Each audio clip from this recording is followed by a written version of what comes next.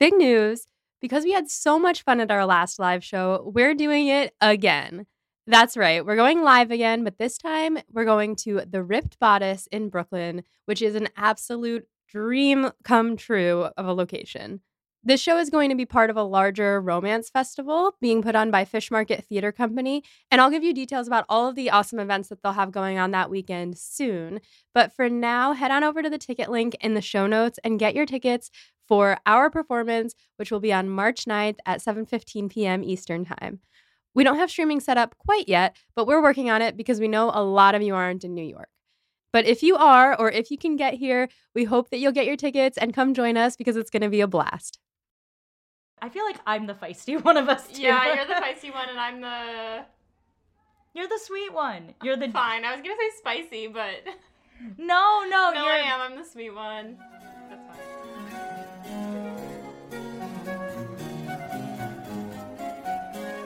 Hey everybody, welcome to Pod and Prejudice. I'm Molly. I'm Becca. And I've never read any Jane Austen in my life. I've read many Jane Austen novels many times. And today we're going to talk about chapters 16 through 18 of Pride and Prejudice. If you are just joining us now, that is the premise of this podcast. We are reading Pride and Prejudice, the first of many Jane Austen novels to come, and talking about them chapter by chapter, going deep into this world, trying to figure out why these classics are classics. So now we are here to talk about chapters 16 through 18 of Pride and Prejudice, a saucy couple chapters. These chapters are spicy. Yes, they are. So last time we spoke, Molly had just met Mr. George Wickham for the first time. All we know really about him so far is that he's a standard hottie. Yes, George Wickham is drool-worthy. Is that actually what Jane Austen wrote?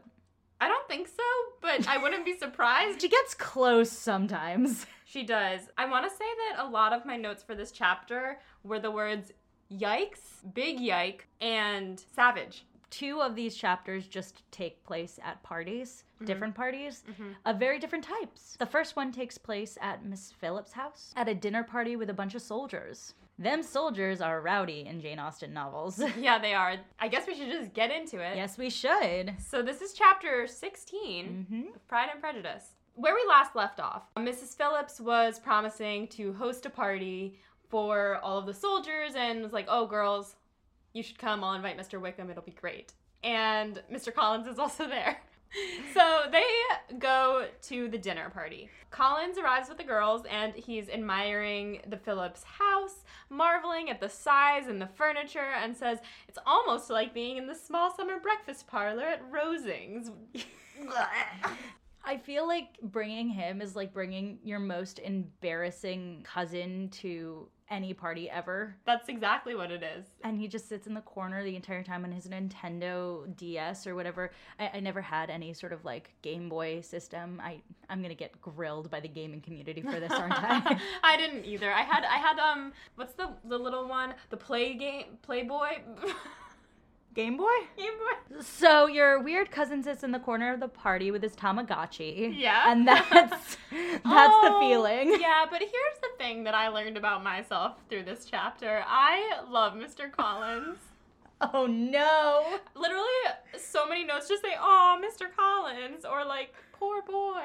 Yeah, especially what is it when it says that now that the girls are with soldiers, they have no reason to pay attention to Mr. Collins? Yes. So he just sits with a coffee and a muffin? Yeah, plenty of coffee and muffins, which is nice. I mean, it's not a bad way to live, but it really says something if the girls are just ignoring you to a point where you're eating breakfast food at a dinner party. Yes, well, to be fair, this is like the hors d'oeuvres section. Right. So yeah, that happens. And before that happens, he's talking to Mrs. Phillips and he gives her that kind of backhanded compliment, but then explains how gorgeous Rosings is, and then she takes it as the highest compliment. Then they talk for a while, and the girls are just sitting there staring at their indifferent imitations of china on the mantelpiece, which means that they're plates that the girls have painted themselves to look like fancy china. I looked this up. Oh my God. And that she just keeps on her mantelpiece, so it's kind of like looking at these little hand tracing Thanksgiving turkey. Yeah.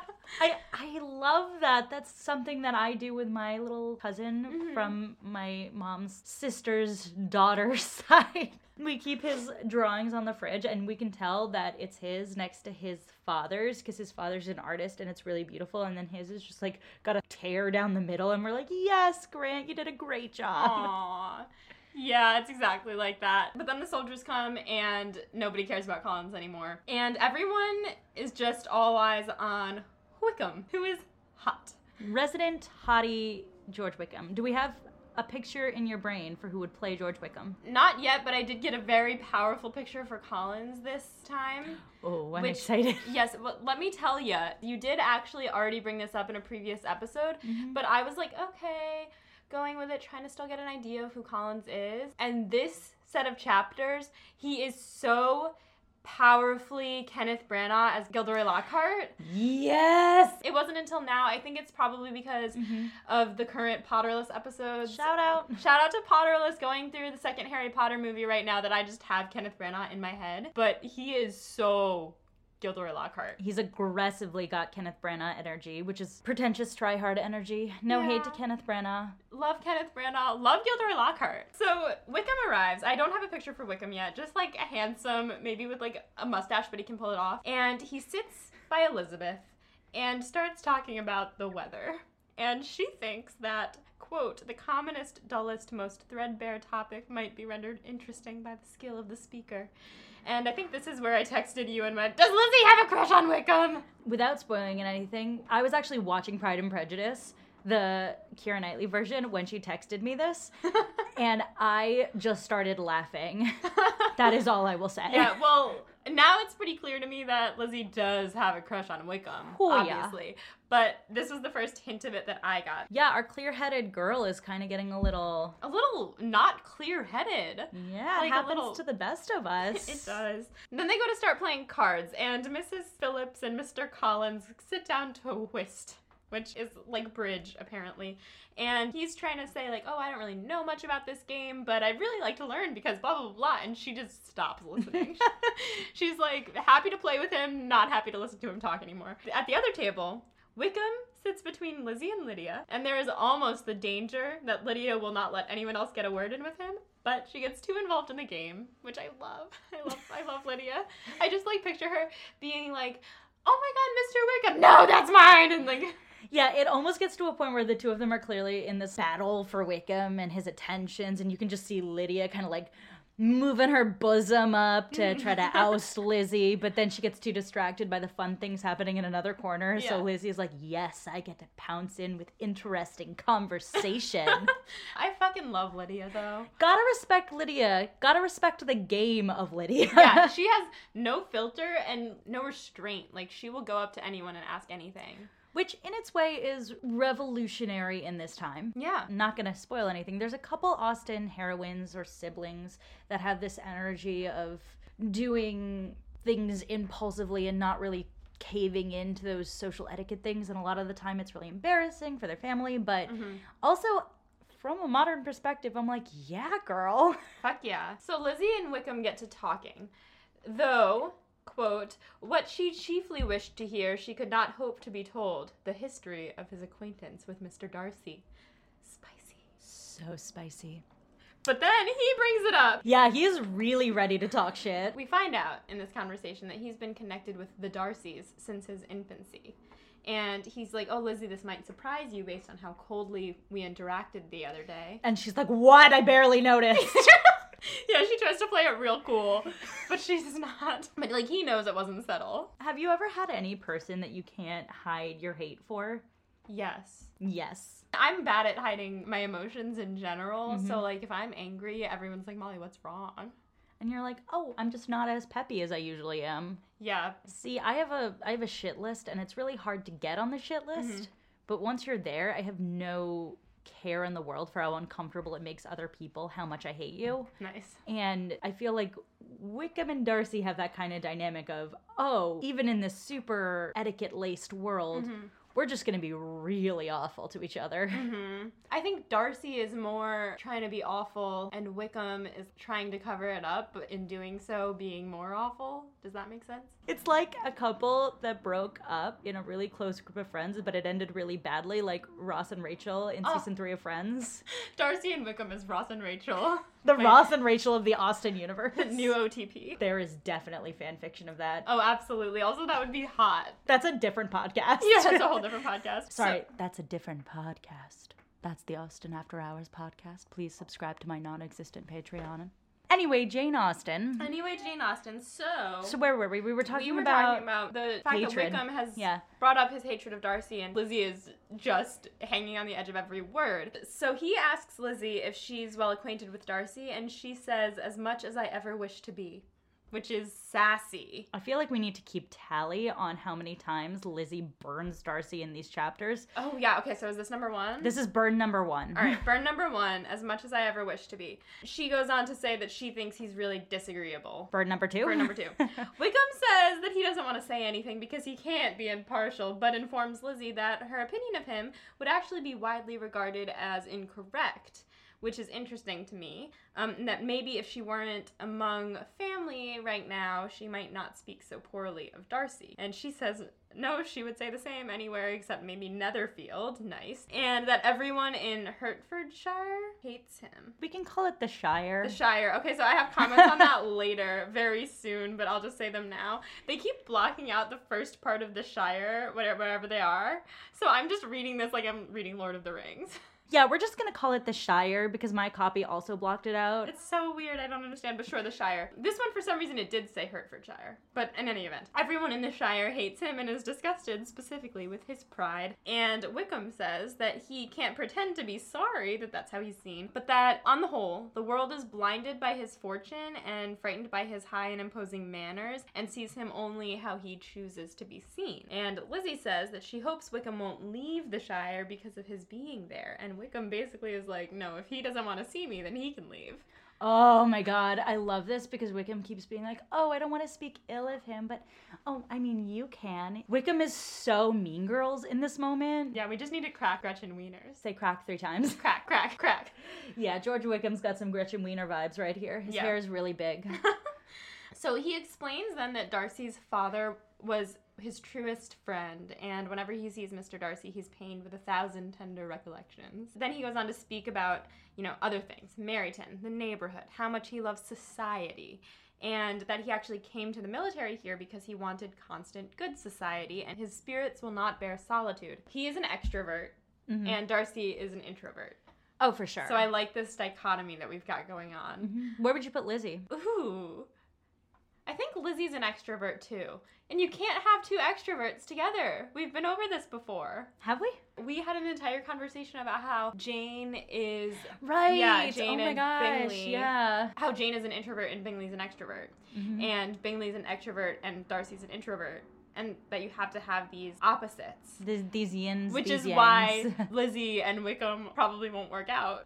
Okay. Molly's looking at me like she wants me to tell her what's going to happen. I don't want her to tell me what's going to happen. She was trying to read my face there. And I'm like, Molly, this is the point of the podcast. You don't know what's going to happen. How would it feel for our 3 listeners? How would they feel if I figured it out? I mean, you could figure it out, or you could not figure it out. I wouldn't tell you either way. Yeah, you're right. Then he says he wasn't intended for the military, but he needs the society. In fact, he was brought up for the church. And, quote, I should have at this time been in possession of a most valuable living, had it pleased the gentleman we were speaking of just now. And I was like, what? And then it turns out that Darcy's father was Wickham's godfather and had left him the next presentation of the best living in his gift, but it was given elsewhere. What is the living? Because this comes back a lot. It is the inheritance. Oh, like the money. Yeah, this is money we're talking about. Oh. This is very much a class struggle.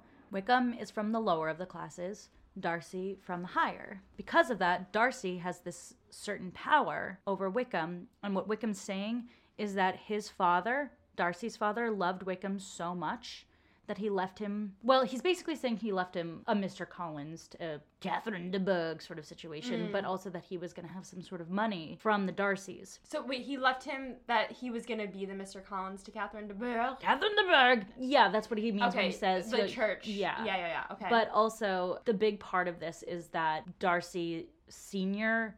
tried to leave Wickham a good chunk of money. Money, the living. And Got it. And it was left elsewhere. I'm assuming Darcy took it.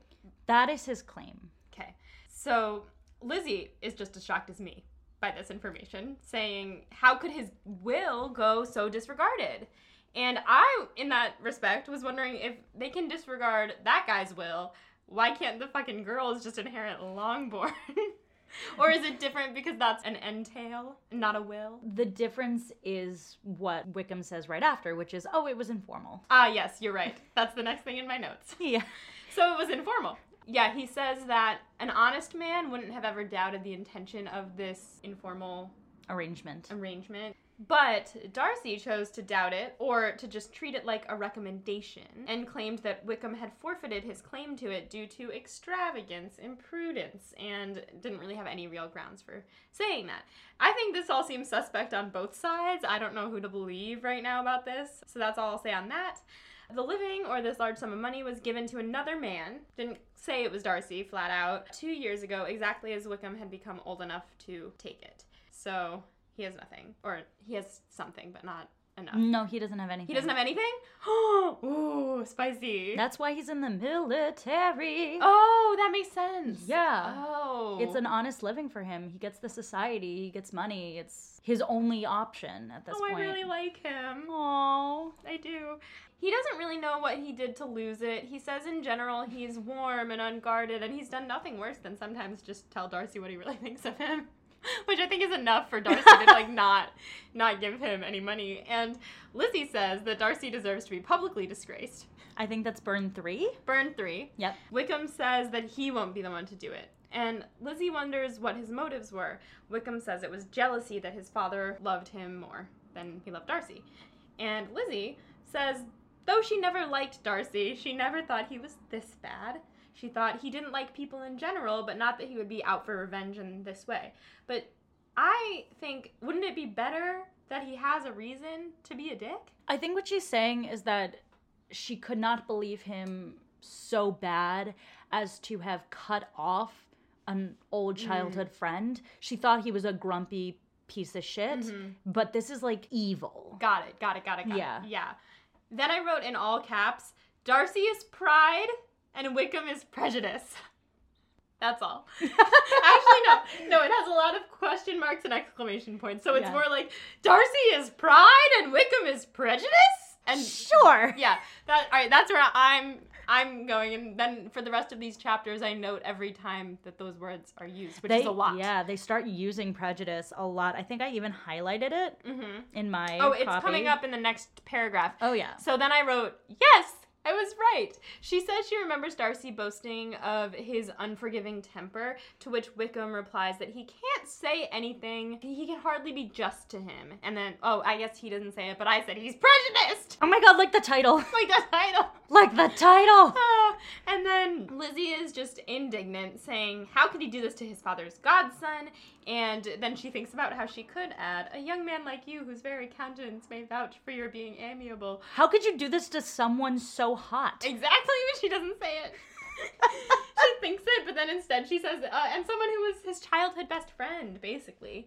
And Wickham says, yeah, we did live together, we grew up together. And then we find out that his father was initially in whatever business Mr. Phillips was in. I don't know what that is. I think that's a lawyer. But then he went into service for Darcy's father. And I was like, in what capacity? Later they mentioned that he was his steward, meaning kind of a servant of sorts. Basically head servant, I would assume. Servant, yeah. Wait, I'm gonna Google steward. Yeah. Downton Abbey may or may not have lied to me, so I just want to be sure. How can we not trust Downton Abbey? Oh, I don't trust Downton Abbey since season 3. Y'all know what I mean. A person responsible for supplies of food to a college, club, or other institution. I think that means, manager of a property. He says Hagrid. Which, if I'm right about Mr. Phillips' career, is a massive step down. Yeah, I think something probably happened. Maybe there was something happened there. When his father was going to die, Mr. Darcy, who cared for him so much, said that he was going to take care of his son, Mr. Wickham. And Lizzie marvels again, how could Darcy be so cruel to basically his own brother? And Wickham says it all goes back to his pride, which is his best friend. His pride being his best friend. I don't know if you guys know this, but pride is in the title. It's in the title! Yes, it is. He says that Darcy's pride is the closest thing he has to virtue. but has some impulses that are stronger than pride. Lizzie is like, has such pride ever done him any good? And it turns out his filial pride has made him very philanthropic and hospitable. His brotherly pride makes him a very good brother to his sister. The best of the brothers. Does he have more brothers? No, I think the best of the brothers generally. The best brother. Number one brother. Yeah. That's Darcy. You know what is interesting about Darcy is that no matter how people feel about him, everyone seems to agree he's a good brother. Yeah, he really loves his sister. Yeah. But he doesn't love his almost brother. Yeah, he doesn't. Blood runs thicker than hot men. You tried. I did. That was not the definition of sticking a landing. Nope. So, good thing this is a podcast, so Molly can cut that. I can, or I won't. Who knows? That would be a Darcy on Wickham crime. So, Lizzie asks about Darcy's sister, and he says that she's actually just as proud and arrogant as her brother. They used to be great friends, but she is nothing to me now, he says. Oof. But here's the thing about that. He later says that it would pain him to talk ill of a Darcy, and I laughed out loud. I was like, are you kidding me? He just spent a solid, I'm sure, like 45 minutes shitting on Mr. Darcy, and then he's like, oh, I could never speak ill of a Darcy. He's a sloppy bitch. She's a sloppy bitch. He says that a young Darcy girl is 15 or 16 and highly accomplished, which I noticed that Darcy talks a lot about ladies' accomplishments, so maybe he's like basing it all on his sister. She's still quite young, so she's she's like Lydia's age. Yeah, but Lydia, they talk about how Lydia was presented to society early. Mm-hmm. And true. Darcy's sister is still kind of a mystery in this book. Mm-hmm. So then I wrote, where's Darcy's mom? But they don't answer that yet. They try to talk about something else, but Lizzie just cannot stop. So she brings up Mr. Bingley, and Wickham doesn't know Mr. Bingley. And she says, Bingley's so great. How could he be so wrong about Darcy? Like, do you think he really knows who he is? And Wickham says that Darcy is very different around people he considers equals. Among the rich, he is liberal-minded, just, sincere, rational, and even agreeable. To which I wrote, big yikes. Yeah, and we even already saw a little bit of this, which is he is so beloved by the Bingleys, but everyone in the Shire hates him because he spent the entire dance being like, I'm better than these people. Yeah. So he does have this little edge of classism to him. A big edge of classism. Then Collins and Mrs. Phillips finish their game, and he sits down between her and Lizzie. Turns out he lost every point. But he assures Mrs. Phillips that money is a mere trifle, since he makes enough money from Lady Catherine de Bourgh. Catherine de Bourgh! 5 shillings doesn't matter to him. This is where I'll just read it out loud. Can't wait to see who plays Collins in the movie, because I officially am picturing Kenneth Branagh, specifically in the role of Gilderoy Lockhart. Wait a fucking minute! Did we talk about Lockhart in a previous episode when we first met Collins? Because now I see it! So Wickham overhears him mentioning Lady Catherine de Bourgh. Catherine de Bourgh! And asks Lizzie quietly how well acquainted with her he is. To which Lizzie says it's a new thing. And then we find out that Lady Catherine is Lady Anne Darcy's sister, making Catherine Darcy's aunt, and her daughter his cousin. And it is widely believed that Darcy and that cousin are supposed to unite the two houses and get married. And to this, Lizzie smiles and thinks of poor Caroline. Because all of her efforts will be in vain if he's already promised to someone else. Yeah. I mean, from our perspective, reading the book, we have seen how much Caroline is basically... thirst trap. Well, yeah, I was gonna say talking to a wall in terms of this flirtation. He, really is not into it. He is not into this. No. And now it's like Lizzie is getting a little context, although part of the context that she's missing is that Darcy's got this raging hard-on for her.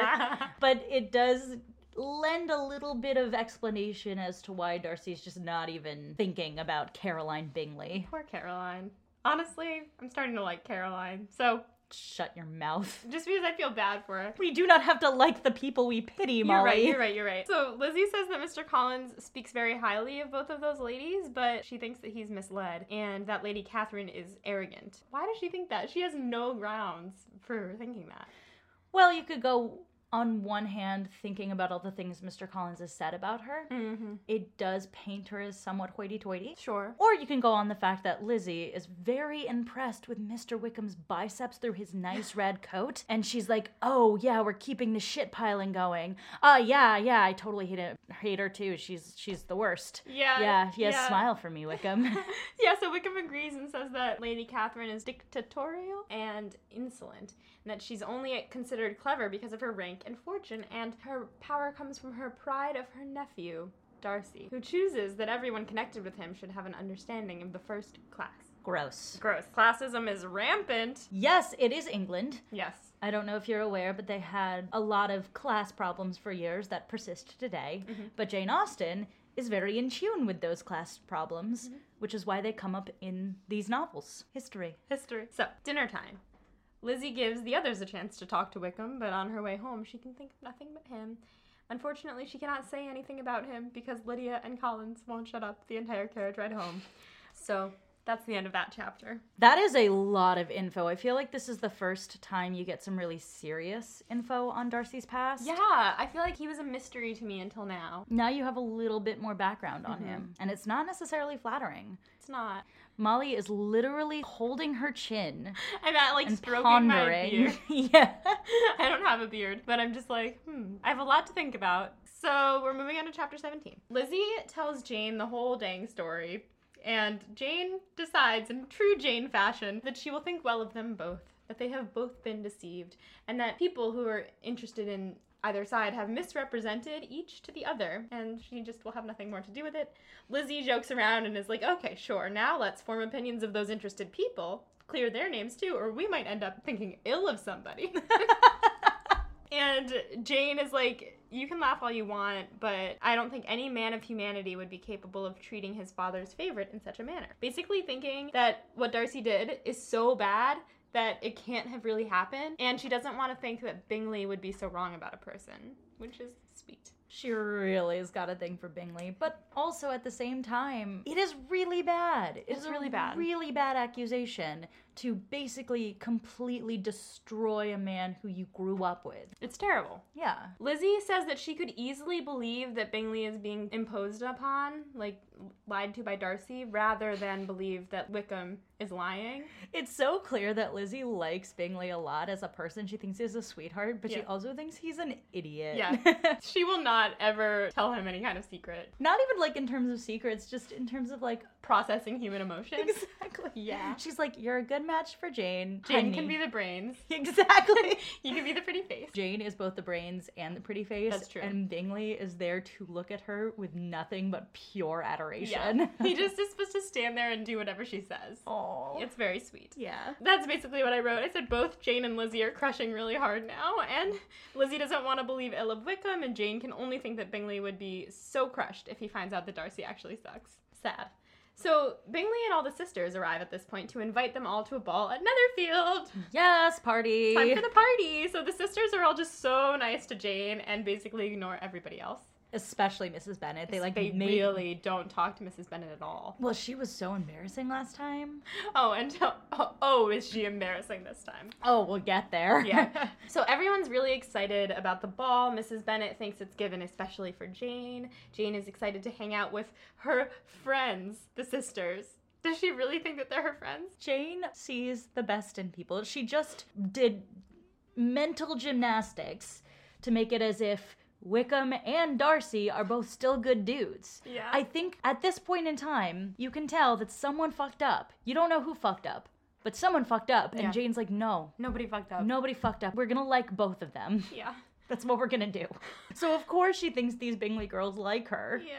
Oh, poor Jane. Lizzie's daydreaming about dancing the night away with Wickham and seeing the look on Darcy's face to confirm everything that Wickham said, which is interesting that she's relating it all back to Darcy. Just a thing I noted. Why are you so obsessed with him, Lizzie? I don't know. But, she is. And Kittia are both planning on dancing with Wickham as well, but also couldn't care less who they dance with. They just want to dance. They want to feel the heat with somebody. As Whitney said. Even Mary says that going to the ball will not be a sacrifice. She says, society has claims on us all, and I profess myself one of those who consider intervals of recreation and amusement as desirable for everybody.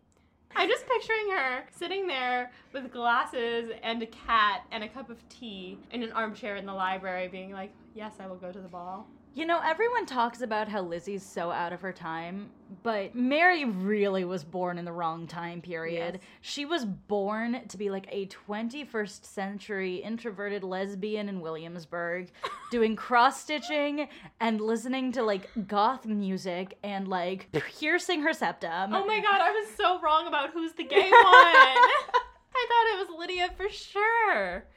Wow, you're right. So we've decided there's a different gay Bennett. Yep. Yep. All right, Mary is officially the gay Bennett. And Lizzie, though she normally wouldn't talk to him, she's just feeling very excited. She decides to ask Collins if he's going to go to the ball and if he finds it proper to join in the dancing, being in his position. And he says he's actually very excited to dance and he hopes that she'll save the first two for him. And she's like, oh shit. I wrote, she's like, shit, fuck, shit.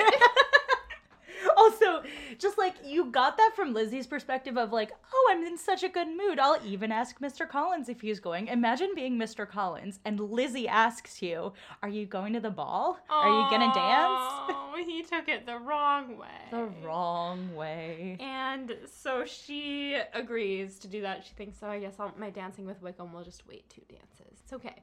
Then she realizes in a crushing blow that he has selected her to be his wife. It's such a dark moment. It's so dark, and she starts noticing how he's always complimenting her wit and vivacity.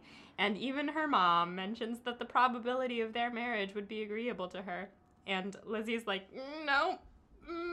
She decides that until he actually pops the question, she is not going to worry about it. And she's just going to go about her life as usual. She's not even going to talk about it with her mom. That is such a relatable way to deal with this. Yep. Oh god, he has a crush on me. What do? I'm gonna ignore it until I have to deal. She just straight up ignores it. Like, what would you even do?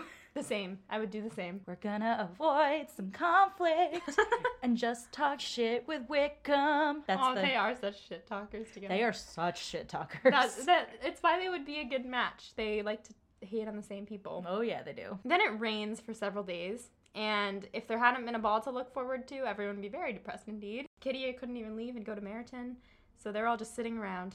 And that is the end of chapter 17. Moving on to chapter 18, that was a nice short chapter leading into a very, very meaty chapter. Oh, this chapter is dishy. I don't even know how many pages of notes did I have on this. A lot. It took me so long to go through your notes. It took me until like an hour ago to type them. So, chapter 18, it's the day of the ball, and they arrive, and Lizzie's looking around for Wickham, and then she realizes she hadn't even considered the possibility that he might not be there. Honestly, Lizzie, a little dumb. A little dumb being that you know that he really hates someone who lives there. Yeah, but have you ever, like, gone to a party thinking, oh, I'll just nonchalantly be there when my crush is there? Yes. And then they're not there. And you're like, why the fuck am I here? And you shaved your legs? Yeah, literally what Lizzie's doing. It says that she took all of this extra care with getting ready, and I was like, Lizzie, that's very un-Lizzie-like. I know, she's like really into him. Yeah, and she, quote, prepared in the highest spirits for the conquest of all that remained unsubdued of his heart, trusting that it was not more than might be won in the course of the evening. She was out for the D! Truly, and like, if there was not any doubt leading up to this, but this is very straightforward. Oh yeah, she is on the prowl. She's on the prowl. She is on the prowl. Which just feels un-Lizzie-like. I mean, the thing Lizzie has always said is she's not opposed to marriage and love. Right. She just was waiting for the right person, and someone had to really impress her. Mm-hmm. And then Wickham comes, and he is so pretty. He's very impressive. And all he wants to do is sit around and shit talk Darcy, which she loves to do. Literally Lizzie's favorite thing in the world. Her favorite activity. And so of course she's like, okay, here we go. I'm gonna like find my favorite bustier. I'm gonna find my favorite bloomers. We're gonna put in my favorite hairpiece. My curled bangs are gonna... I have a very specific image of what Lizzie looks like in this dance, mostly based on certain movie adaptations, but... To be completely honest, I, this entire time, have been picturing Keira Knightley and Colin Firth. Okay, I've forgotten the name of the actress who plays Elizabeth Bennet in the BBC masterpiece with Colin Firth, but she is exquisite. She is so good in this movie. And Matthew Macfadyen plays Darcy, in the Keira Knightley version, and he is also great. He is a very different take on it than Colin Firth. We're gonna get there, but I think it's pretty hilarious that you're still picturing those two. Well, I have no other reference points, and in fact, I have to say that I do picture every man in the book as Colin Firth. Except Mr. Collins, Except who's Mr. Kenneth Collins. Branagh. Yeah, it's Kenneth Branagh and Colin Firth, and they're just the And entire cast. let's not forget about Daddy Bennett. Oh, and Daddy Bennett, Zachary Quinto. Amazing. Yeah. So now we have the entire cast laid out. It's just Colin Firth and Prejudice. Colin, if you're listening, we would love to have you on the podcast. Please. You can play every male role. Yeah. Except Mr. Collins and Mr. Bennett. Yeah. Then she realizes maybe they didn't invite him because of Mr. Darcy, which makes sense. Mr. Denny confirms and tells Lizzie and Lydia that Wickham had to go out of town on business, in quotes. His next line is, I do not imagine his business would have called him away just now if he had not wished to avoid a certain gentleman here. And he kind of mutters that under his breath so only Lizzie hears him, but she's like, that makes me hate Darcy even more because he's keeping my Wickham from me. I know. And she's brooding about it. Oh, yeah. She can't even talk to Bingley because his blind partiality irritates her. Yeah. Which is, I think, could be said the same for Jane. Well, yeah, but she loves Jane so much. Yeah, but... She likes Bingley. She loves Jane. Yeah, I guess so. Also, it's one of those things like we were talking about earlier, how like when you're in a bad mood and you're like, ugh, everything went wrong. Because she was so looking forward to, snagging Wickham tonight. Yeah. Making a lot of eyes at him, staring at his face a whole bunch. Yeah. And now her whole night's ruined because she can't seduce Wickham. Yeah. And so she has to bounce back from it, which to her credit, she does pretty well. Mm-hmm. But it is that moment of fuck. Everything I planned out the window. It sucks. She shaved her legs for this. She shaved her fucking legs for this. This is not out of personal experience. Not at all. I haven't shaved my legs in a year. I haven't shaved my legs in 12 hours. Wow. Well, you have no leg hair. It's because I rarely shave my legs. Damn. Yeah. So she goes to complain to Charlotte, but then she's like, I'm going to move on. And she moves on to the subject of Mr. Collins, who then comes over to dance with her. And they do the first 2 dances, and he is bad at dancing. And he just keeps apologizing to her, and I just feel so bad. Yeah. What is it she says? She is very dramatic about it. It goes on for a while. I tried to sum it up. I think she describes leaving him after dancing as sheer ecstasy. The moment of her release from him was ecstasy. In fact, they were dances of mortification. I'll just read it. Mr. Collins, awkward and solemn, apologizing instead of attending, and often moving wrong and without being aware of it, gave her all the shame and misery which a disagreeable partner for a couple of dances can give. This is like her describing really bad sex, too. Yeah, that is exactly what I thought. He's not listening to her. He's just apologizing for doing everything wrong. He's fumbling and clumsy. I mean, okay, I was gonna save this point for the study questions, but we can bring it up now since you kind of brought it up. Dancing in this time period is something a little different than it is today. This is probably the first time that either Mr. Collins or Mr. Darcy has physically touched Elizabeth. This is a big deal. They have never shaken hands. They bow and curtsy to each other. They speak. They sit on opposite sides of a table. They play cards. There is no touching. But you'll see, the way the dances were in this time period, it's a whole affair. It's a really complicated partner line dance. Yeah, I've started to get that when one of them comes through the line and stops the dance. And they're 30 minutes for 2 dances, so each dance is 15 minutes long. Yeah, and it's the only time these people touch each other. Yeah. Can you imagine? Lizzie is a woman of a certain age. She's obviously got some hormones, despite what her time period tells her. These men obviously have hormones and are a little less repressed about it, but still pretty repressed. No one can touch each other except for this 30-minute stint where you hold hands and lightly touch each other every so often while making eye contact. Yeah. And it's supposed to be this beautiful, graceful thing to music. Yeah. It's charged as hell. So when you say that it is described like sex, we are talking about a first touching interaction here. Yeah. And it does not go well for Mr. Collins. I feel so bad for him. Oh, you and I are in very different places on Mr. Collins. But like I said at the beginning of this podcast, I am meaner than you. Yeah. So Lizzie goes back to Charlotte, and then Darcy pops up behind her. Like he did before. Like he did before, he's just lurking. Hovering over her. And he asks her to dance, and she's so caught off guard by him being there that she accidentally says yes. And then he just is like, okay, and turns around and runs away. And I'm cackling. He's so awkward. Yeah, say what you want about Fitzwilliam Darcy, but he is a human disaster, no matter how you come out on him. He's so awkward. He does not know how to handle himself. And she turns to Charlotte, and she's like, oh my god, what the fuck did I just do? And Charlotte's like, no, it's okay. I think you'll find him very agreeable. To which Lizzie replies that would be the worst thing ever, to find someone agreeable whom you are determined to hate. And she is savage. She loves to hate him. I think that's burn 4. That's burn 4. Also, dare we say that Lizzie might be a little prejudiced? Yes, we might say that Lizzie might be a little prejudiced against Darcy. Yes. Interesting. But also, one thing I noted, and Charlotte, again, coming in with all the sense in the world, basically says, well, you can't go back and refuse him now because he is worth so much more money than you. Yeah, that she literally calls him a man of 10 times more consequence than Wickham. Rude. But, like, true. And it made me mad because she's focusing on his wealth rather than his douchebaggery. Well, yeah, but Charlotte, again, she is nothing if not super pragmatic. Yeah. So she is really well aware that treating a rich guy poorly Does not look good. is a really bad idea when you are a regular middle-class woman like Lizzie Bennet is. Yeah. Granted, again, as I've said before, we never venture into the downstairs. Everyone's rich enough to have servants and a home and an estate in these books. So everyone's got some level of wealth here. That being said, Lizzie has, like, nothing compared to Darcy. Right. And Charlotte's like, well, you might hate him, but you still have to be nice just for the sake of society. So they go to dance, and what it says in the book is that she was amazed at the dignity to which she was arrived in being allowed to stand opposite Darcy, and that all of her neighbors were amazed too. And I was like, does that just mean, what does that mean? To wish she was arrived, like everyone was like, ooh. I think she means that, like, he treated it, like, very seriously, and she arrives there and she's, like, ready to dance with him, and everyone's like, well, Elizabeth Bennet is dancing with the douchebag? I could be wrong. If any of our 3.8 listeners know whether or not I'm correct on this, you can always email us at podandprejudice@gmail.com. Another reminder that is our only spoiler-heavy medium that you can go to. No spoilers on the social media. None on the social media.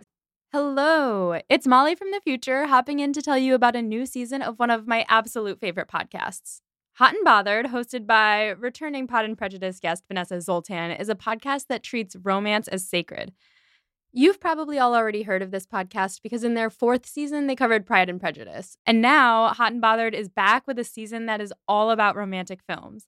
The first 10 episodes of this new season follow Vanessa as she learns how to critically watch movies by looking closely at the classic 2003 rom-com How to Lose a Guy in 10 Days. After 10 episodes, Vanessa will be joined by her co-host Hannah McGregor, a media studies scholar, author, and podcaster, and together they'll look at romantic films from Casablanca to Love and Basketball to When Harry Met Sally. The show is already so fun after just listening to one episode, and I cannot wait to listen to the rest of the season. So subscribe to Hot and Bothered wherever you get your podcasts to jump into this new season that's all about romantic films, or to enjoy their previous seasons about Pride and Prejudice, Jane Eyre, and a personal favorite, Twilight. Again, that's Hot and Bothered, and it can be found wherever you get your podcasts. Also, this August, Vanessa is leading a pilgrimage to Bath for a 5-day trip dedicated to Northanger Abbey. Now, I don't know anything about Northanger Abbey, but even I want to go on this trip. Together, you and 20 other Austinites are delving into the story of Catherine Morland while immersed in a gorgeous city that features heavily in Austen's life and writing, as you know. So if you enjoy contemplative hikes, immersion in a new city, time away from your regular life, and the chance to talk about Austen with fans from all over the world, which I know all of you do, then this trip is for you.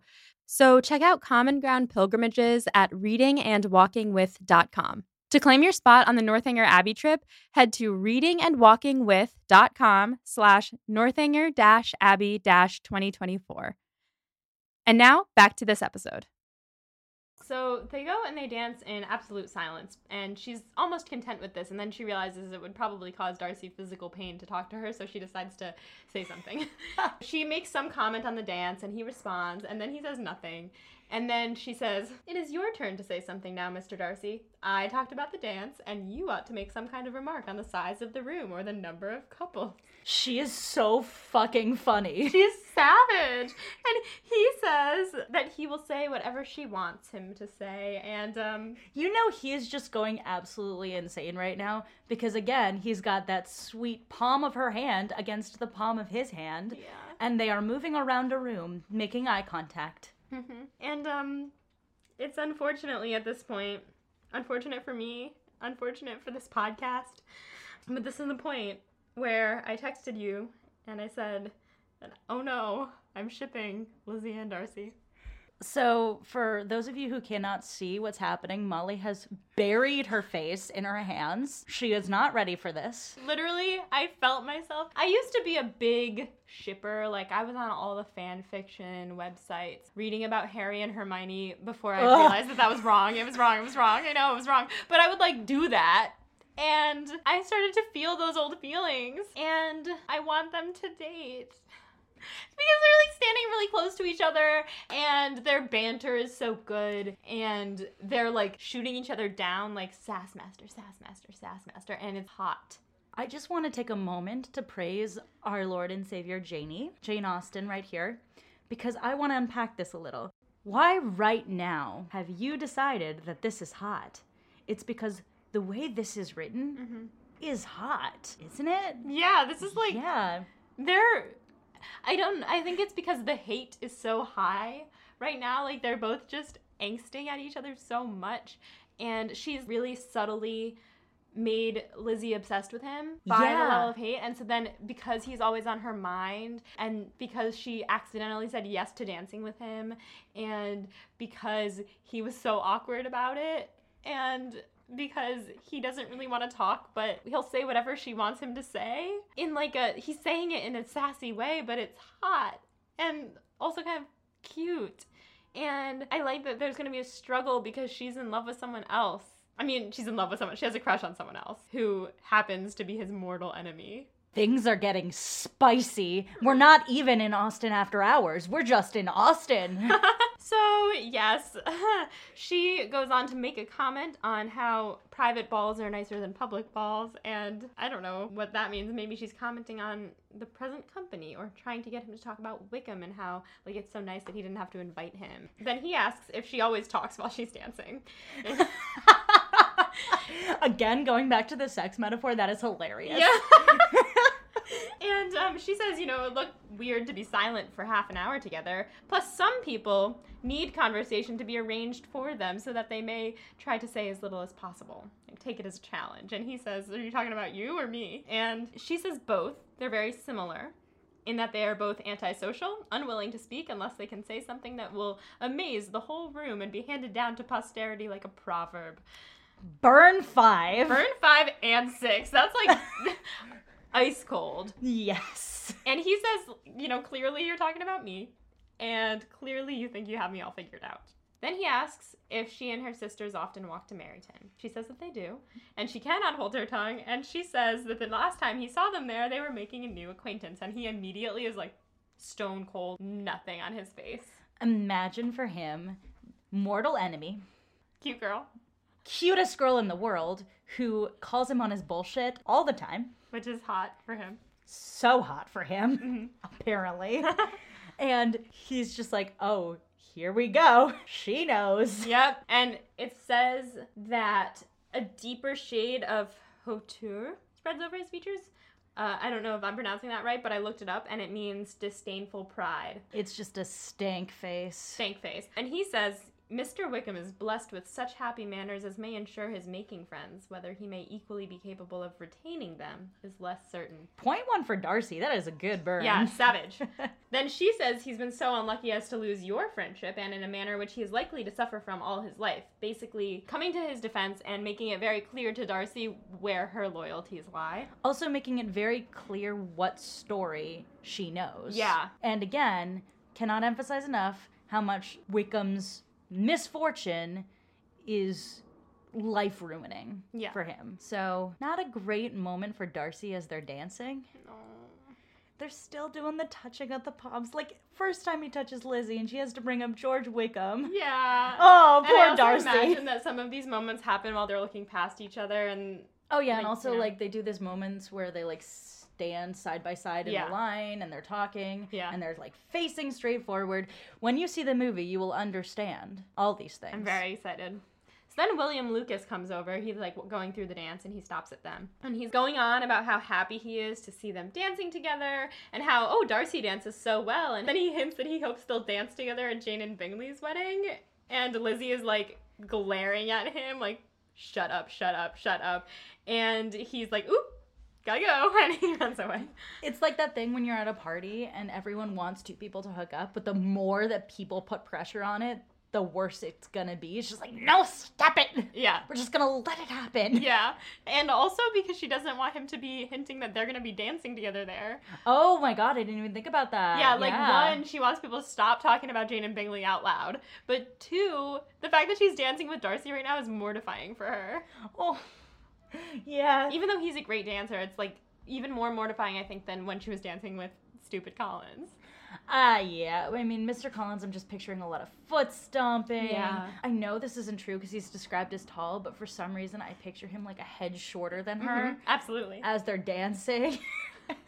But the way I picture Lizzie and Darcy is like, you know, he's taller than her. They're like a handsome match. There's a lot of charged love-hate air in there. You know, okay, when you were describing Collins just now, as we all know now, I just got back from Russia, and we went to St. Petersburg, and there's a statue of St. Peter there. Are you going to compare Mr. Collins to St. Peter? Yeah, sorry, actually not St. Peter, but Peter the Great, who is not who the place is named after, but Peter the Great. There's a statue of him, and he's called Peter the Great because he's very tall. It's, like, known that he's, like, somewhere in the 6 foot something. So the statue of him is that height, sitting down, a head the size of the skull that they found for him, which is much smaller. Well, it would be proportional if he was a normal-sized body, but they made him his actual height and then decided to make him big for the greatness of Russia. So he's 6 foot, whatever, like 6'11", fat, with this tiny head and these giant hands because he has big hands, so they're like really long fingers. It's a disgusting statue. It's a nice statue. Anyway, the statue is kind of weird, and when you were just describing Collins, I pictured that, and he's bald. I am genuinely speechless. Yeah, so that's what I'm picturing now. Thank you. That is a new mental image, but definitely I pictured bald, large, meaty man. Tiny head. With a teeny head dancing with like a beautiful Elizabeth Bennet figure. It works. Yeah. Oof, Yeah. wow, I'm gonna have nightmares. Like a fat Jack Skeleton. Yeah, that's exactly with the fingers and the, yeah, he looks like him. Oh my god. Imagine going palm to palm with that. I don't wanna. Okay. Anyway. Yeah. So Darcy is put off by the mention of Jane and Bingley's marriage. He like immediately snaps and stares at them and he shakes it off and is like, you know, I can't remember what we were talking about. And Lizzie says, I do not think we were speaking at all. Sir William could not have interrupted 2 people in the room who had less to say for themselves. Mega burn 1,000. Yeah. She is just roasting him. Roasting him. If we are counting for real, this is like 6, right? Yeah, this is burn 6. But also Mega Burn 1,000. Oof. Then he's like, well, we could talk about books. He is trying so hard. He's trying so hard.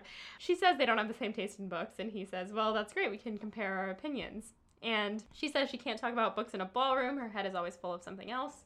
So you're always occupied by the present, meaning like with him right here.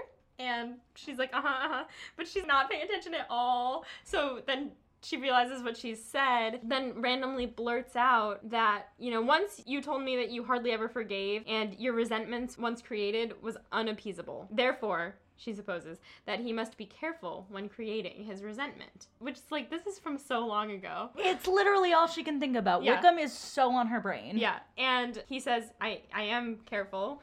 And she says, you never allow yourself to be blinded by prejudice? And he says, I hope not. It's in the title, guys. And she says, you know, since you never change your opinion of someone, you must judge them properly at first. And he's like, why are you asking? And she says she's just trying to figure him out. And she's really confused by all the different things she's been hearing about him, which is fair. She's being honest. And he says that doesn't surprise him that she's heard a lot of different accounts of him, but he really wishes that she wouldn't make an attempt to pass judgment on him right now because it will make them both seem worse than they are. There's so much to unpack here. I mean, he's saying that she's getting a bad idea of him and he doesn't want that, and that he thinks maybe, like, right now she shouldn't pass judgment, maybe because in the future she'll see something different in him. And also that it'll make her look bad passing judgment on him because he knows that she's wrong. It's almost like he's super clever when he actually finds words. That is the best description of Darcy I think I could possibly give. Yeah, like, he's smart, but he's so awkward. Yeah, I mean, he has no idea how to deal with his own hormones, but the moment she's talking to him about things that he genuinely feels strongly about and it kind of surpasses his attraction to her, he's like, no, I'm gonna come back at you hard with this. Yeah. Banter! Banter, such good banter. She says that she might not get another chance to pass judgment on him, and he says that he would by no means then suspend any pleasure of hers, which is hot. And then they just stand there, and they're dancing, and then they part, and they're both dissatisfied, but in different ways. Darcy feels, in his heart, a tolerable, powerful feeling towards her, aka butterflies. Oh yeah. And so he's, like, easily forgiving all of the things she just said and turns his anger towards instead Wickham. Whereas she's like, Darcy. Yeah, he is not doing himself many favors here. No. And then Caroline comes over. Oh, you said you felt bad for her and that you liked her. Well, I still feel bad for, I mean, technically I did write what a bitch, but but she is a complex character. She comes up to Lizzie and's like, well, I hear you like Wickham. Did you know that his father was Darcy's father's steward? And by the way, he's been awful to Darcy and Darcy is not at all to blame. And then she says, I pity you, Miss Eliza, for this discovery of your favorite's guilt, but really, considering his descent, one could not expect much better. Which is bitchy. I love that Caroline's saying this because it's crystal clear that Caroline has no idea what transpired. Additionally, why does she care what Lizzie thinks of Darcy? She just is bullying Lizzie.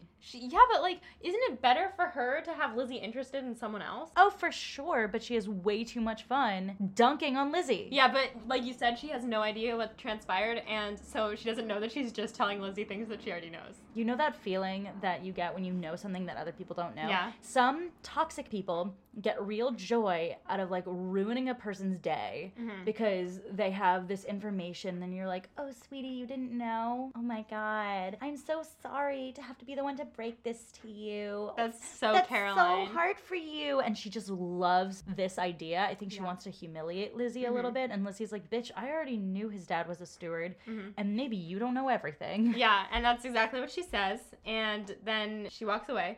And she goes to Jane to see what Bingley told her about this situation. And Jane is just glowing. And Lizzie's like, maybe she didn't even talk to him about it because she has nothing else to think about but him. But Jane says, no, I did talk to him about it. He doesn't know the whole story, but he's certain that Wickham is fully in the wrong. And Lizzie's like, okay, well, does he know Wickham? And she's like, no, he's never heard of him before yesterday. And then that kind of is like, for Lizzie, okay, that's just what Darcy's saying. So then she asks about the living, the money. And Jane says that Bingley says, that Darcy says it was conditional only. So we don't know. Basically, Lizzie walks away with her mind not changed at all. Which is basically Darcy bad, Wickham good, Bingley stupid. Yeah. Then she changes the subject to Bingley, and Jane is so happy, and she's talking about Bingley, and then Collins comes over and says, oh my God, guys, guess what? I heard somebody talking about Lady Catherine de Bourgh. Catherine de Bourgh! And that her nephew is here, and I must go say hello. This is a crossover for Lizzie. Yeah. Because we have not seen these two characters interact, nor are there two characters in this book less suited to interact than Darcy and Collins. And Lizzie's like, you are not going to go introduce yourself to Darcy. And he's like, oh, yes, I am. And she's like, please don't, please don't, please don't. Basically because she is feeling like her family right now is just gonna embarrass her, and she doesn't want to be embarrassed. She also doesn't want Collins to embarrass Jane in front of Darcy, who is connected to Bingley. Like, basically, please sit down, Mr. Collins. But Collins is going anyway. She says that Darcy's gonna be upset that he's addressing him without introduction and all of these class things. And Collins is like smiling and nodding, and then he says he fully trusts Lizzie's judgment in matters within the scope of her understanding. But She cannot possibly understand introductions amongst members of the clergy. Oh my god, the mansplain moment. Oh my god, I was like, Mr. Collins, you are not able to mansplain this to Lizzie. You are not able to mansplain social interaction to a woman at least 10 times better versed in it than you. Yeah, I gagged. So then he says, after this, your advice will be my constant guide, basically being like, I'm going to marry you one day. And then he leaves her to, quote, attack Darcy. Lizzie just watches as Darcy is just staring at Collins, like, are you for real? And she watches Collins, like, bowing obscenely and, like, all of this stuff. And she watches Darcy be very unimpressed. And then Collins comes back and is like, that went great. And what's saddest is that he really believes it went great. Oh, he definitely believes it went great. He's like, wow, Darcy loves me. This is great. He does not. So, since Wickham isn't there, Lizzie turns all her attention to Jane and Bingley, and she starts to imagine their wedding, and she's thinking about how she could even try to like the sisters. But then, Mrs.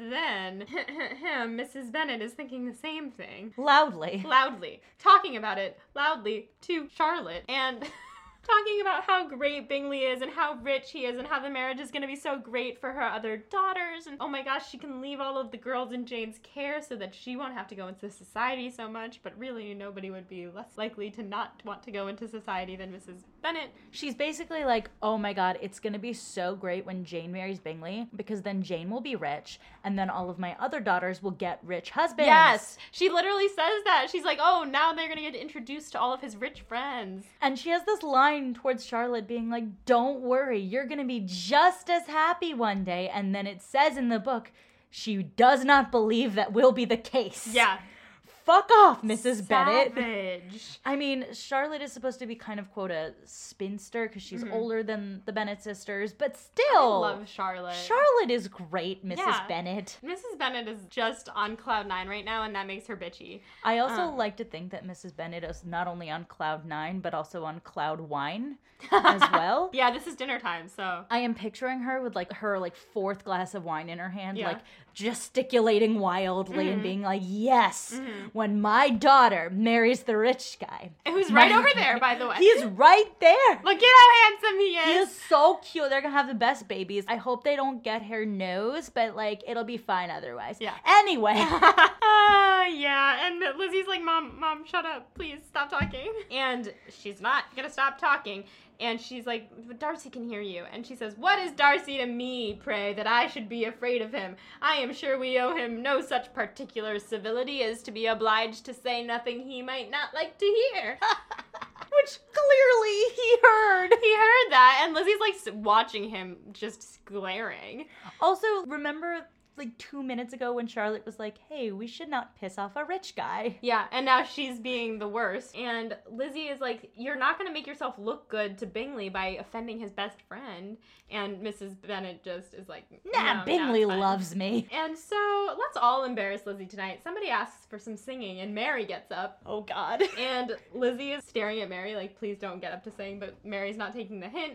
And Mary starts singing, and Lizzie's like looking around, and she sees her sisters, and they're all like, I don't know what to do. And Mary's just bad, just trying so hard, and she thinks that she's good, and she's not. And finally, Lizzie makes eye contact with her dad, who I've forgotten is there. And oh yeah, Mr. Bennet basically doesn't factor into this party other than to watch his family. Lizzie's watching with like embarrassment, and Mr. Bennet's like, yeah, laughing. This is about right. Yeah, he's so amused. And so he makes eye contact with Lizzie, and he's like, okay, Mary, that's enough. Let's give someone else a chance. And Mary is heartbroken. She also doesn't take the hint. Yeah, she's like, wait. Mary, though pretending not to hear, was somewhat disconcerted. And Elizabeth, sorry for her and sorry for her father's speech, was afraid her anxiety had done no good. Mary is basically like, he says that, and she's like, all right, well, I think that's my time. Oh. And Lizzie's afraid that being embarrassed, it didn't cause any less embarrassment and also seriously hurt Mary's feelings. Yeah. Which it clearly did. Yeah, and it's kind of like if she was on American Idol and she got the like in the middle and then she stops and she's like, thank you. Was that on American Idol or was that on the X Factor? I don't know. I think it's on the X Factor. They have the buttons. Yeah. I think they have it on American Idol too because you can do the golden buzzer. No, that's the X Factor. American Idol is Simon Cowell sitting in a room being mean and being like, no, but like for the one on the stage. Yeah, there's American Idol too. Because you can. That's American Idol? Well, it's similar to the X Factor. We can get the golden buzzer and then golden shower falls all over you, and it's kind of reminiscent golden of shower. Zeus. Yeah. Zeus? Zeus. Like the Greek god? Yeah, the golden shower. Oh, okay, that golden shower. It's Okay. like still semen, but The golden shower is not semen. it is for Zeus. What? Do you not know this story? No. Is it Roman or Greek? Here's the thing. So the last I heard about this was when I was in Russia, and so it wasn't my tour guide's first language, so she was saying it's Diana and the god, but like I had always known it was the golden shower of Zeus. What does Zeus's semen have to do with this? So Danae, Diana, is an Argive princess and mother of the hero Perseus by Zeus. Oh. And she's laying there, and Zeus comes in with the golden shower, impregnates her. So golden shower means something very different nowadays. What does it mean nowadays? So we have an E on this podcast for a reason. Honey, a golden shower refers to sexual peeing. What? When your kink is to have someone pee on you or to pee on someone, it is called giving someone a golden shower. Well, it's probably come from the Greeks. So, did Zeus pee on Danae? No, it's semen. Oh my god. I mean, it's Zeus, so he can literally make a kid out of anything, including a goat. Yes, this is true. Did you really not know what a golden shower was? Correct. Oh my god. Guys, I think I took 3 years off my life in the last 3 minutes. I've never heard of that. Oh my god. I'm a baby. So back to this pure romantic comedy written by Jane Austen. Yes. So, where were we? So Mary sings. Everyone's like, oh no. Then Mary stops singing. Mary is sad. Lizzie feels bad. And then Collins decides to talk. And Collins like, oh, if I could sing, I would, but I can't. Then why say anything? But here's the thing, it would still be proper for a man of the clergy. Unfortunately, I have too many other things to do to focus on singing, and then he lists all of the other things that a man of the clergy has to do, such as interior design. and being kind to everyone, especially those to whom he owns his preferment. And I cannot stress this enough, those who are connected with the family he serves. And then he turns to Darcy and bows. Literally everyone can hear this, and he's being such a suck-up, and Lizzie is like, oh my god, burying her head in her face, but she notices. She's burying her head in her face. You are flustered, my dear. I'm flustered. So is Lizzie, so Lizzie's it's fine. flustered. Lizzie's like, oh my god, at least Bingley isn't changing his opinions on Jane based on this because she's watching him, and she's like most concerned with that. Still, Darcy and the sisters now have reasons to mock their family, so that's not great. Then Lizzie spends the rest of the evening sitting by Collins, who won't let her dance with anyone else, and she's like, why don't you go dance with someone else? And he says his only aim is to be with her. And Darcy spends the rest of the night standing near Lizzie and saying nothing. Which is Darcy's, like, #1 move with Lizzie. It's on brand. Mrs. Bennet makes sure their carriage won't pick them up until 15 minutes after everyone else has left. Which is a really bad move, and also to me says that Mrs. Bennet is just trashed. I know she might not be, but this is drunk mom behavior to the max. She like called her driver and was like, just circle around the block a few more times. No, but have you ever been the last at a party? Yes. You feel very unwanted. Well, when I was in college, I thought that made me really special, so I kind of see where she's coming from, but now I understand. Well, it depends. You were also friends with the people who lived in the big party house your senior year? Yeah, my senior year. I'm talking about freshman year, when I didn't know anyone. Oh, no. I have pictures of me. Basically, when I was in college, I would be the last one at parties, and I would sit with a box of cereal that was handed to me. I don't know why I was still there. Who was walking me home? I don't know, but I've been the last at parties when I've been trying to, make a move on someone and they've been slow.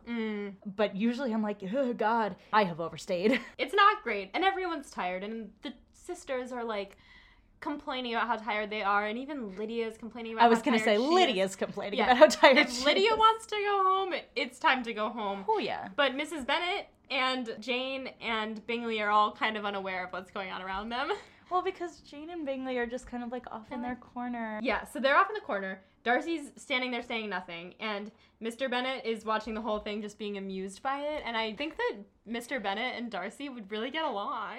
They do not interact much at this point, do they? But I feel like they'd be bros. They're just hating everyone? Hate everyone.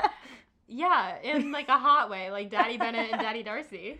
Then Mrs. Bennet says that she hopes to see everyone soon at Longbourn, especially Bingley, whom she invites to come to dinner anytime without formal invitation. He says, as soon as I return from London, I will, which apparently he is leaving for London the next day on business. And then when they leave, Mrs. Bennet's persuaded that Jane will be married in 3 to 4 months, precisely, and Lizzie soon after, though, being that Lizzie is her least favorite daughter and Collins isn't as rich as Bingley, she doesn't care quite as much about that. Which is just such a sour note to end on, Mrs. Bennet.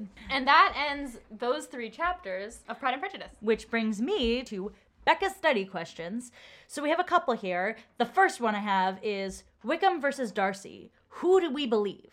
Or what do we believe? Who's telling half-truths? Who's fully lying? Well, Darcy hasn't even made any claims, to be fair to Darcy. Which I feel like if he had something to hide, he would try to cover it up. Right? I mean, it's Darcy, so he's bad at social interactions. That's true. But I'm also not going to spoil this for you. Right. So I think I really do like Wickham. I think that he's a stand-up guy, and for some reason, I don't believe his side of the story. I believe that he was cheated out of a lot of money, but I don't believe that Darcy purposefully did that. Or even if Darcy did purposefully do that, I understand the fact that he, feels so sad that his father didn't love him. So there's something going on both sides, and I don't know who to believe. I have no reason to not believe Wickham. I believe his story, but I don't believe that he knows the motives. That's a good place to leave it. I just read your next question. My next question. Wickham versus Darcy. Who should Lizzie bang? Team Dizzy or Team Lickham? Which I wrote ew next to. You know, in any other situation other than today, I would have said Team Lickham, but today I became Team Dizzy. She is facepalming again. That seems to go along with the fact that she thinks Darcy and Lizzie are kind of hot together. It's so hot! I've done a complete 180 and I feel so just embarrassed by myself, but I am pro Dizzy. I think she should bang them both probably at separate times. That is a 21st century take for the masses. All right, next we have Mr. Collins. We have this forming love triangle between Lizzie, Wickham, and Darcy. Oh my god, and I forgot about Lady Catherine de Bourgh's daughter. Catherine de Bourgh! There are several different facets to this love triangle. We are from Lizzie's perspective, so really the 2 main focuses are Darcy, who she hates, and Wickham, who she wants to bang and shaved her legs for. And then... Oh my god, I want to draw this out. Oh yes, this is definitely something we need to draw out and put on our Instagram as well. So we have Lizzie here, and then offshoot of Lizzie you have Wickham, then you have Darcy going the other way. And Darcy's clearly got it in for Lizzie. Wickham also clearly has kind of a thing for Lizzie. And the 2 of them loathe each other clearly, and it's unclear what happened. Yeah. Then... going off of Darcy, you have Baby de Bourgh. Baby de Bourgh over there. And Caroline Bingley. Oh, yeah. Trying so hard to hit that, but so failing at it that you forgot. Yeah, I totally forgot. And then, coming off of all of that, you have Mr. Collins doing a running leap trying to get into this love triangle, trying to win Lizzie's hand, but mostly because she's the most attractive Bennet sister who's not taken. Yeah. And because he, quote, feels bad about the family money and feels like it's time to get married. Oh my god, this is complicated. You thought this was going to be straightforward. You genuinely thought that this story was just the characters laid out in the first 3 chapters. I really did, and now I'm like, oh my god, I'm shipping Lizzie and Darcy, but I also do like Wickham, and I'm into this whole fight that's about to happen. I want those 2 to fight each other. I want Lizzie to want to be with Wickham, and I want them to get together and then have her realize that Darcy's really hot after the fact, or realize that Wickham did something really bad. And then I want Darcy to be in an unhappy marriage to Baby de Bourgh, and I want Caroline to just try to sabotage the whole dang thing, and I want Collins to have to settle for Lydia. Poor Lydia. Yeah, or Mary. Oh, they would actually be a good pair. They would be a good pair. They're both kind of gay. Yeah. Okay. Actually, no, I take that back. Collins is the straightest man ever. Well, Collins could be presenting really straight. I don't want to offend anyone here, but no gay man I know mansplains at that rate. You're right. Anyway, next question. We talked a little bit about this, but the Wickham-Darcy story is just drenched in class Yeah. struggles. It's dark. And we've talked a lot about class on this podcast, partially because these Bennett sisters are marrying to escape a destitute class. Wickham has sort of hit worst case scenario for his class, except he was able to sort of salvage something out of it by joining the military, which isn't like, it's not great, but it's not bad. Yeah. Basically, this is a whole other thing, but British imperialism gave a lot of guys without money an opportunity to sort of make it up in the world in Britain, which is really hard to do. So good for him on that front. Yeah. But there is this element to the story that I want to unpack that is very clearly geared towards the fact that Darcy does have some of this classism in him, and Wickham has clearly suffered a lot of class plight. Thoughts? Darcy is the most classist person in this book so far. Maybe Mrs. Bennet is up there too. And I think that if the story is true, Darcy is the reason that Wickham has fallen from grace, as it may be, because he took this money away or didn't give the money to him. And I think his hatred towards him might be coming from this place of classism, because Wickham's father was a servant, basically, to his family. A high-up servant, but a servant, if our definition is correct, and he was upset that a poor person was higher in his father's esteem than him. Basically, it all comes back to class. They probably have tons to talk about if they just, talked about things. They probably would get along, but Darcy only shows his true colors or whatever, or his good colors, rather, to the rich. Okay. Next up, I wanted to talk about the dancing, which we kind of already talked about, but we are talking about the first physical interactions between all of these characters. Every ounce of this sort of flirtation rat king that we have going on here, I don't really know what I'd call it, a smorgasbord. Everyone is flirting with each other. Everyone is trying to bang each other. It's a mess. It is a hormonal mess in this book, but everyone's just talking and staring and exchanging witticisms. The dance is the moment where finally that skin-to-skin contact comes in and people get to actually be in each other's space and vicinity. I get it now. It's like how in Chekhov the walls are really thin and that's why nobody ever says what they really mean and that's why subtext is a thing. And you get it once you go to his estate and you see how small everything is and how close quarters the rooms are. These people have so many strict rules of courting and of etiquette that they have to follow, so they don't get to interact in this way. So they're all so excited about the dances all the time, especially Kidia. They're just so excited to go dance with the officers, because when else are they gonna get to touch them? Exactly. Yeah, and talk face to face, with your faces up next to each other. Yeah, it's a huge part of the courting, the excuse to touch each other. Oh man, it is like a 7th grade health class up in here. Yeah, it gets me really excited for the dances. I just when's the next dance gonna be so that they can talk again? I know, you sound like Lydia. I really feel like Lydia. Oh my gosh. Next thing I put down here, Lizzie's family yikes moment. So many yikeses. Yeah, the entire end of the ball is just a large Bennett family yikes. I want to talk about why Lizzie's so embarrassed and the stakes of the embarrassment. Lizzie is not one to care much about what other people think about her unless she has to. I don't think that it's about her. Personally, I think that she's concerned for Jane and Bingley, and she doesn't want people to think that Bingley is marrying down. How could you marry down to Jane? Jane is awesome. So cool, but if her family is trash, and I think that Lizzie kind of got a hint that the sisters think that, or many heavy-handed hints. And to be fair, Mrs. Bennet on Cloud Wine, not ideal for Jane to look like she's not trash. Yeah.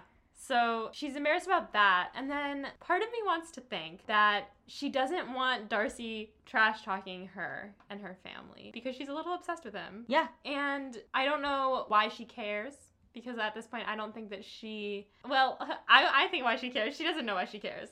I know why she cares. Looks like you didn't shave your legs for nothing tonight, Lizzie.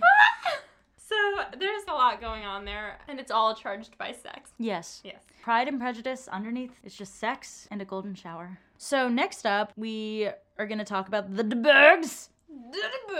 There's a lot more background on the de Burghs here. A lot of plots just kind of converged on each other. Yeah! It got so exciting! Yeah. I was into it. Yeah, because I remember asking you what you thought of the de Burghs. And I was like, I don't care.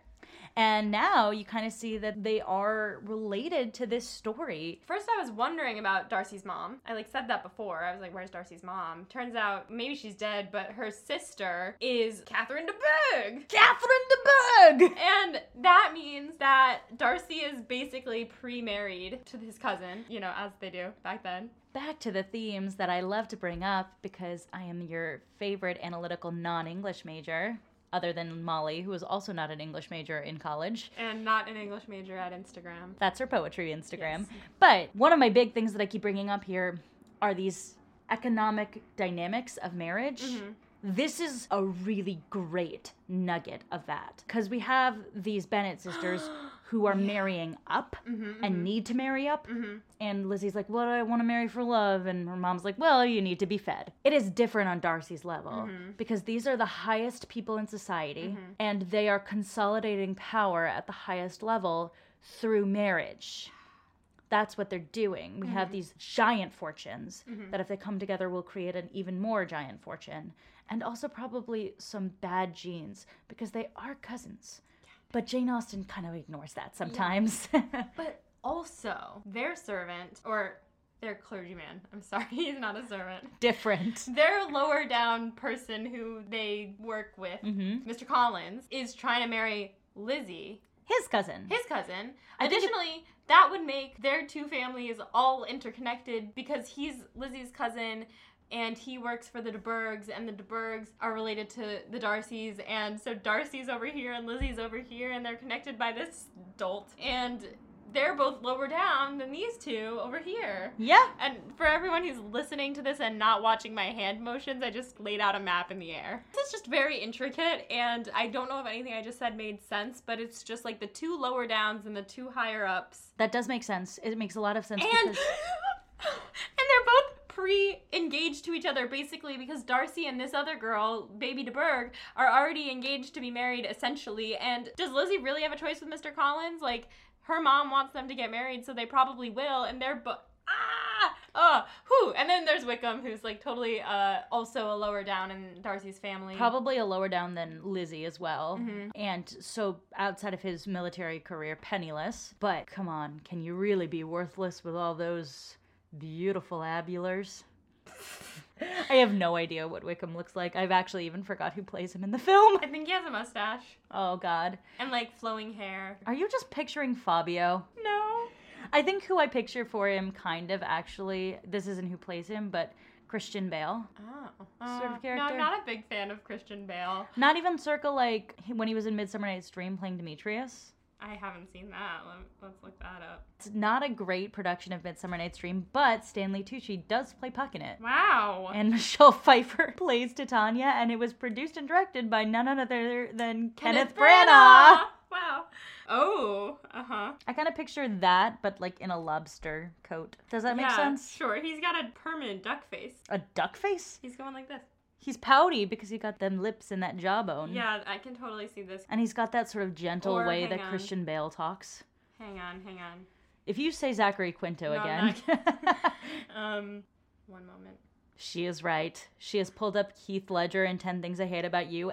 Excellent choice. Thank you. Excellent choice for picturing Wickham. I'm glad we've decided who plays Wickham. What's the next question? Oof. Yeah, that was my last of our chapter-specific questions, which means we are on to my favorite 3 at the end of every episode. We have funniest quote. I wouldn't say it's the funniest line so much as the one that tells me the most about the characters in a way that I finally feel in on it. So I'm like, ha ha ha ha. Mm-hmm. It's 2 lines. Jane says, after hearing all of this about Wickham and Darcy, says, it is difficult indeed. It is distressing. One does not know what to think. And Lizzie says, I beg your pardon. One knows exactly what to think. I feel like that is also true of the way we think as well. Yeah. Oh God, I know we gotta think about it. And I'm like, no, we can hate them.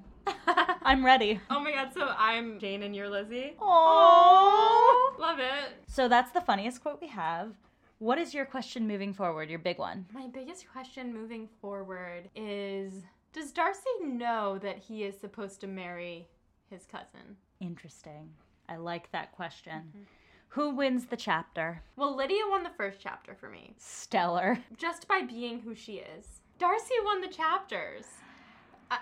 You heard it here, folks. It's just that he won me over. Molly just said that Darcy won her over and that he won this set of chapters with his inescapably awkward dance with Elizabeth that is also charged to the max with their palms touching and their eyes meeting and him asking her what books she likes. Good for you, Darcy. You did it, you old scoundrel. Ah, man. You know, there's still time for my mind to change, so. Oh, yeah. Yeah. All right. Well, that is all we have today. Just a couple housekeeping things. We are now all set up on social media. Yes, so please give us a follow at Pod and Prejudice on Twitter and Instagram. And if you have questions or want to comment on anything I've said or yell at me for any of my hot takes on this book, you can email me at podandprejudice@gmail.com. The email is the only place you can give spoilers because Molly will not be checking. And you can also like our Facebook page at Pod and Prejudice on Facebook. You can also find us on Patreon if you want to help us get a second microphone so that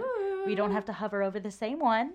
That would be great. That would be fantastic. Either way, that is all we have today for our episode. Next time, you're going to see a couple dicey chapters. Those of you who know what I'm talking about know what I'm talking about. And I have no idea what you're talking about at all. So until then, stay proper and find a husband.